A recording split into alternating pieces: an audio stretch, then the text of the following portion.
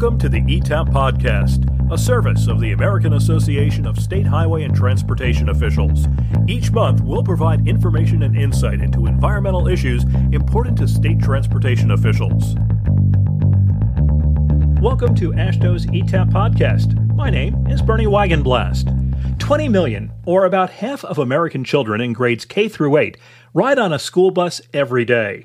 Students from coast to coast board one of the country's nearly 500,000 buses each morning and ride to class while the bus guzzles gasoline. On average, they run 7 miles to the gallon. With buses providing 10 billion annual student rides, electrification presents a major opportunity to green the transportation industry, and the Infrastructure Investment and Jobs Act, or IIJA, in concert with state DOTs and organizations like the World Resources Institute, sets out to do just that. With a coming influx of $5 billion from the IIJA to replace existing buses, it's time for a big change in school transportation. Joining us on the podcast today is Sue Gander, Director of the Electric School Bus Initiative at the World Resources Institute's Ross Center for Sustainable Cities. Sue and her team are currently working on their goal of electrifying 480,000 school buses by 2030. Sue, welcome to AASHTO's ETAP Podcast. Thank you, Bernie. Great to be invited to be with you and speak about electric school buses. Really excited about this opportunity.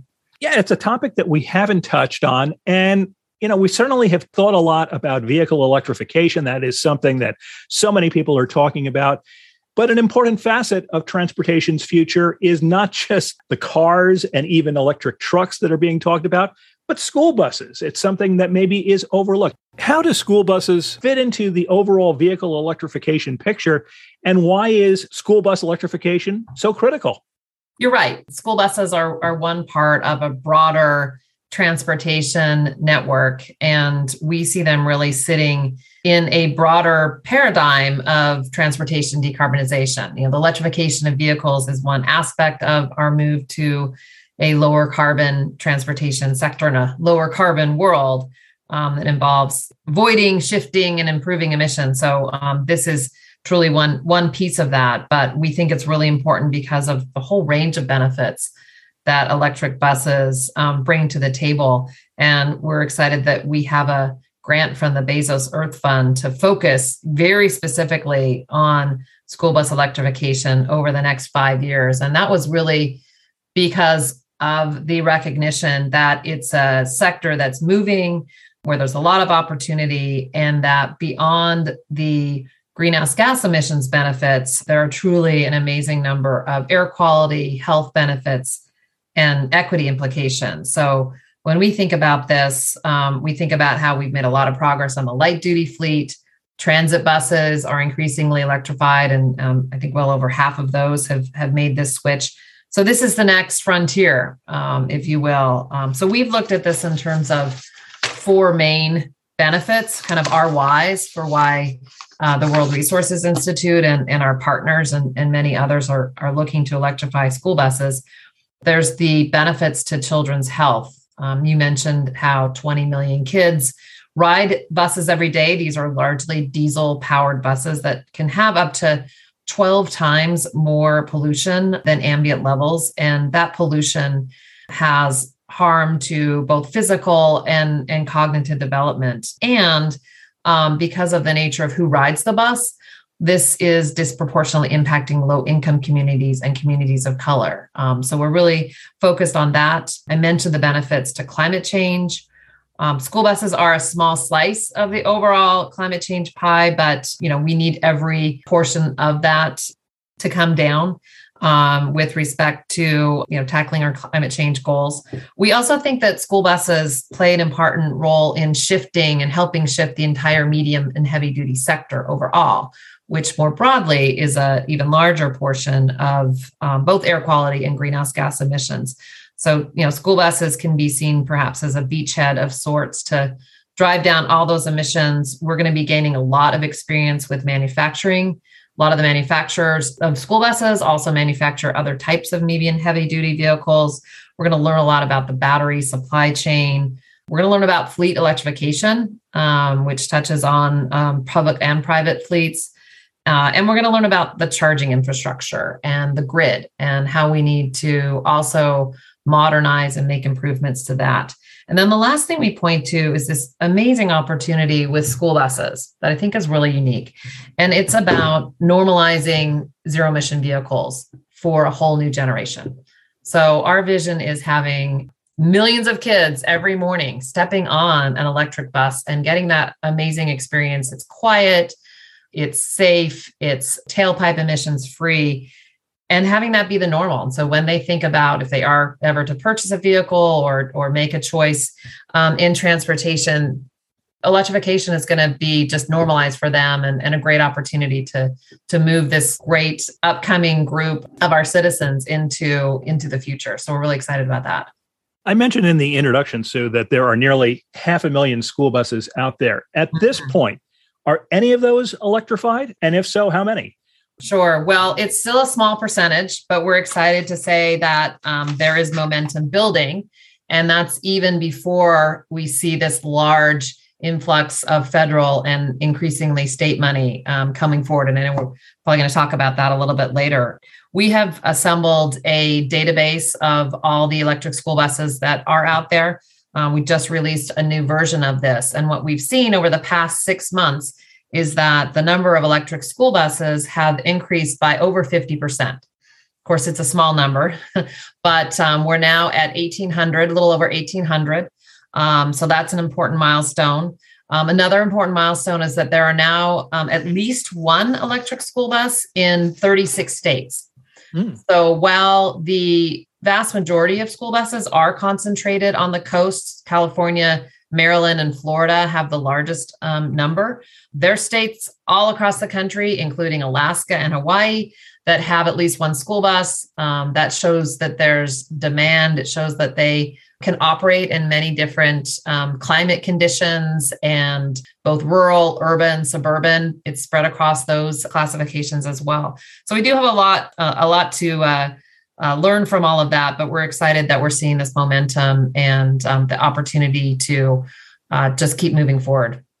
Obviously, a big part of this is going to be paying for it and providing funding. Tell us a little bit about what WRI is doing as far as the funding and how eligible recipients will be able to use that money and get that money.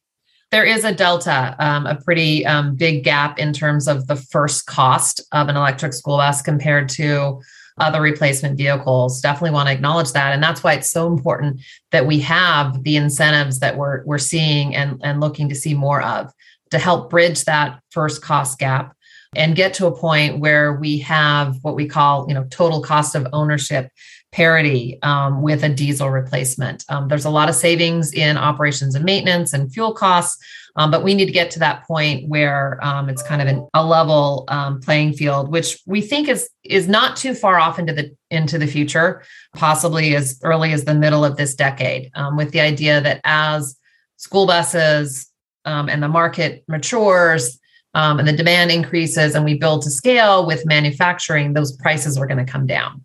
And so we're going to reach that sweet spot, by the middle of this decade.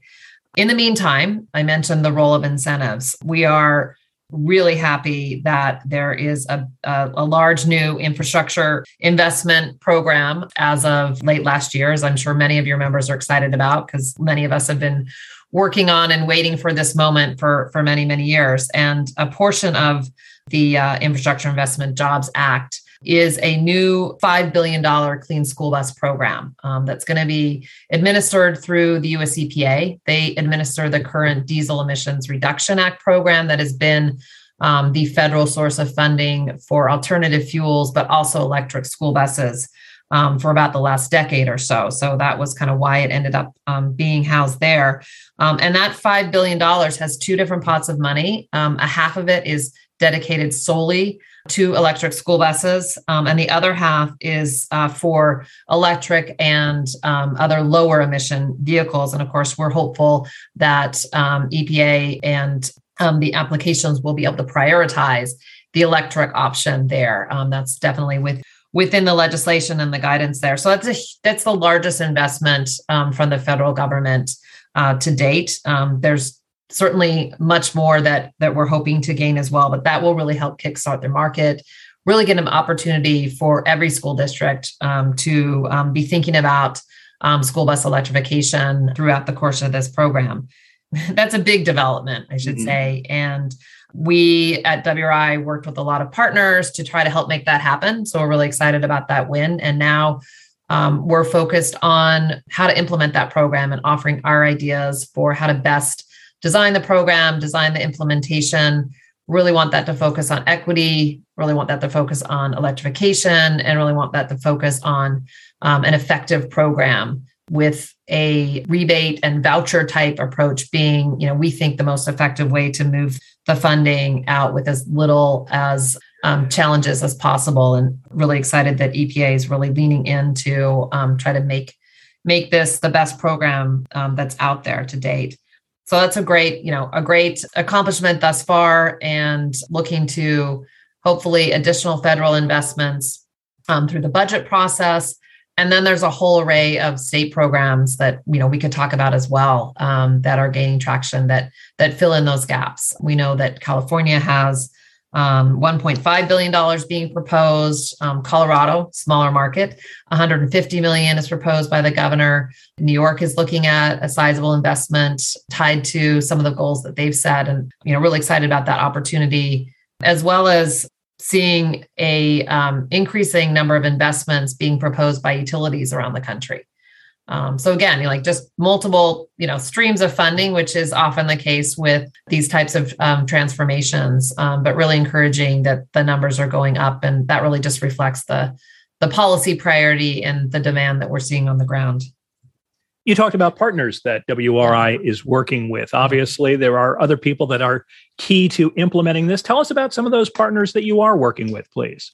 Sure. Well, there's a vast array of players in this space, and we're working across the entire ecosystem, and partnerships are absolutely key to being successful here. There's been a number of NGOs in particular that have been working on this topic for several years. So really excited to be partnering with many of them and move things forward. And then in addition, we're very focused on the school districts. These are the folks that largely make the decisions about electrification, and providing them with technical assistance, both through some MOUs that we have, memorandums of understanding, to provide what we're calling sort of deep technical assistance. So that involves working with places like New York City and one of their fleets there through Nice Bus, which is a nonprofit contractor, thinking about electrifying their entire fleet. And this is in keeping with the citywide goal that the previous mayor set, and the council has now codified and is moving forward under the now current mayor to electrify the entire fleet of New York City buses by 2035. So we're excited about that, and being able to work, really intensively on one aspect of that, but also working in other parts of the country as well, including Miami-Dade as one example, and then Bertie County, North Carolina, a rural county in North Carolina, as another example. So that's one piece of it. But then we're also developing a set of cohorts of school districts to really focus on those underserved communities. What do they need? How can we help them access the federal funding that's coming out? How can they be getting out in front of the infrastructure needs and really responding to the needs of the community? And then we're putting together a whole range of resources that all school districts and all players can access, a buyer's guide to help understand what models are out there and what do they look like. We're developing information on how to transition your fleet and tools that can help with that, tools to help assess the total cost of ownership that I mentioned earlier. So fleet managers can decide which vehicles move first based on their where they are in the life cycle, and getting information out about all the array of funding and financing options, as well as policy guidance. How can both state and local policymakers help move forward as well? So it's a long list. Just within that, we also work very closely with the manufacturers and others in the supply chain, and have a steering committee that helps guide and make our work smarter on that front. We're working with the utility sector, with the utility working group we've just recently stood up. I mentioned the policy work. We're concentrated on 5 state level policy plays. So New York, New Jersey, Colorado, Illinois, and Maryland, where we see a lot of opportunity in the next couple of years to really have those states move forward and serve as examples for others. And then really creating these partnerships that we started with both environmental and environmental justice organizations, the folks that are working on the ground, that know their communities, that know how school buses and electric school buses can really help advance their goals, and really excited about all those opportunities. More and more folks are starting to, adapt their programs and think about how they can move forward as well. As you talk with people, and I'm thinking school districts and small school bus companies and such, what are the common objections that you're hearing, and how do you overcome those hesitancies? What do you tell them to convince them that this is the right way to go? Sure. Well, you mentioned one thing already, and those upfront costs are a big barrier. Helping them think through the strategies to identify and then apply for incentives and work that into their programs. That's kind of a first hurdle. The second hurdle is adjusting to new technology, a new approach to transportation. That's understandable, right? This is a fantastic technology. And we hear repeatedly from kids, from drivers, from fleet managers that, once they get an electric bus in their fleet, they're really excited about it. But it takes some time to get used to it, get used to the charging cycles and what that looks like. So just, trying to provide as much information and peer-to-peer sharing on this is really important in terms of, being more comfortable with the technology. There are some myths out there that I think persist. And so we're really focused on how do we dispel some of these myths. I think probably the most significant one we face is around what we call range anxiety, right? And we know this from the light duty side, but looking at the routes that most school buses drive and the mileage there compared to the range that's available on the most recent versions of electric school buses, we estimate that the current buses that are out there can fulfill the needs of about 90% of the routes. Mm-hmm. So that doesn't mean everything right now, but certainly through strategic route planning, there's ways to work in electric school buses into your fleet. There's some, cold weather degradation that happens. Again, that's something that's, knowable, and you can plan around it and think through that. I will note that I think I mentioned Alaska earlier, but, Alaska, Minnesota, Vermont, a lot of cold weather places are having great experiences with these buses. And it's just a matter of a little more planning and attention to that. It's a host of things. And the more and more school buses that we get out there, I think the more understanding and appreciation there's going to be for how to make this transformation successful and learning to work with the new technology. So one issue that's important to state DOTs is equity. You touched on this a bit in answer to the first question. How does WRI consider equity in its school bus electrification initiative? Really pleased that state DOTs are focused on equity questions, as we're seeing across the board. WRI has been very intentional about designing our initiative through an equity lens. And so that's maybe a little bit different and unique, and something that we're learning about as we go. So, just put that out there, but it's about thinking through our processes, our partners that I mentioned, as well as our policy efforts, and trying to focus our work or being intentional about focusing our work on communities where we're seeing high levels of poverty, high percentages of people of color, and high levels of air quality. Those are some of the main characteristics we look at, although there's other ones as well. Working with them to co-create the solutions, not coming in as the think tank experts, but really wanting to understand their needs and building work on equity across everything we do. We have a cross-cutting equity team, sitting within WRI that helps us with that. We're developing a whole framework to help guide our work with the help of a lot of external experts as well. And really just building it into the work that we do every day. School buses is one example, be part of reshaping the inequities that we see that's now. So it's a really important part of what we do. And we're really excited about it too, because it is a great opportunity and a chance to share what we're learning as well. You mentioned a couple of states that have already set aside funding, California and Colorado. Other than funding, what role do state DOTs have in making school bus electrification a priority? We are really excited to have state DOTs be part of this broader effort. I'd say the funding is an important part of it. We've also, seen at maybe a higher state level, a lot of regulatory efforts that are important.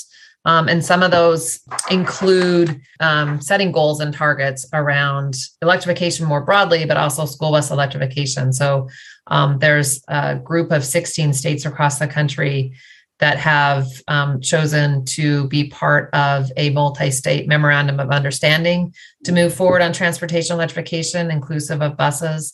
And then kind of taking that a level deeper, about 8 of those states have chosen to join California and advance the what's called the Advanced Clean Trucks Rule that also includes school buses and set a regulatory structure in place, or begin to set a regulatory structure in place to try to push the market to electrification. And so DOTs play an important role in helping with those broader initiatives. But really, I think it's about being part of a number of agencies across the state, really thinking about who else in the state can you as a transportation official be talking to move forward together, thinking about, is there an opportunity for some kind of sub-cabinet arrangement, for instance, that I know a number of states have looked at. Everybody kind of understands their role and how they work together, and kind of avoid some of those trip ups when you hear about things after the fact, instead of being able to coordinate funding or support or just the investments that you're making on the ground. Certainly DOTs have opportunity to think about the policy levers and their role in things like designating alt fuel corridors and thinking about safe routes to school and other programs that are already existing. Are there pieces of those programs that can be modified and adjusted to think about how this relates to school buses? There's certainly opportunities around research, and again, building in the opportunities to think about where what's happening with electric school buses can be part of any kind of broader research strategy. And then, again, working across states, as I mentioned, through those policy vehicles and sharing best practices. And I'd say maybe normalizing electric school buses and normalizing electric transportation across the departments of transportation would be, just a great objective there. We're obviously in the early stages of this initiative and where it's going to go. I think it's going to be very interesting to follow it and see where it goes. But we want to thank Sue Gander, who has been our guest on this episode of AASHTO's ETAP podcast. She is the director of the Electric School Bus Initiative at the World Resources Institute. Sue, thanks so much for taking some time out to chat with us. Thank you, Bernie.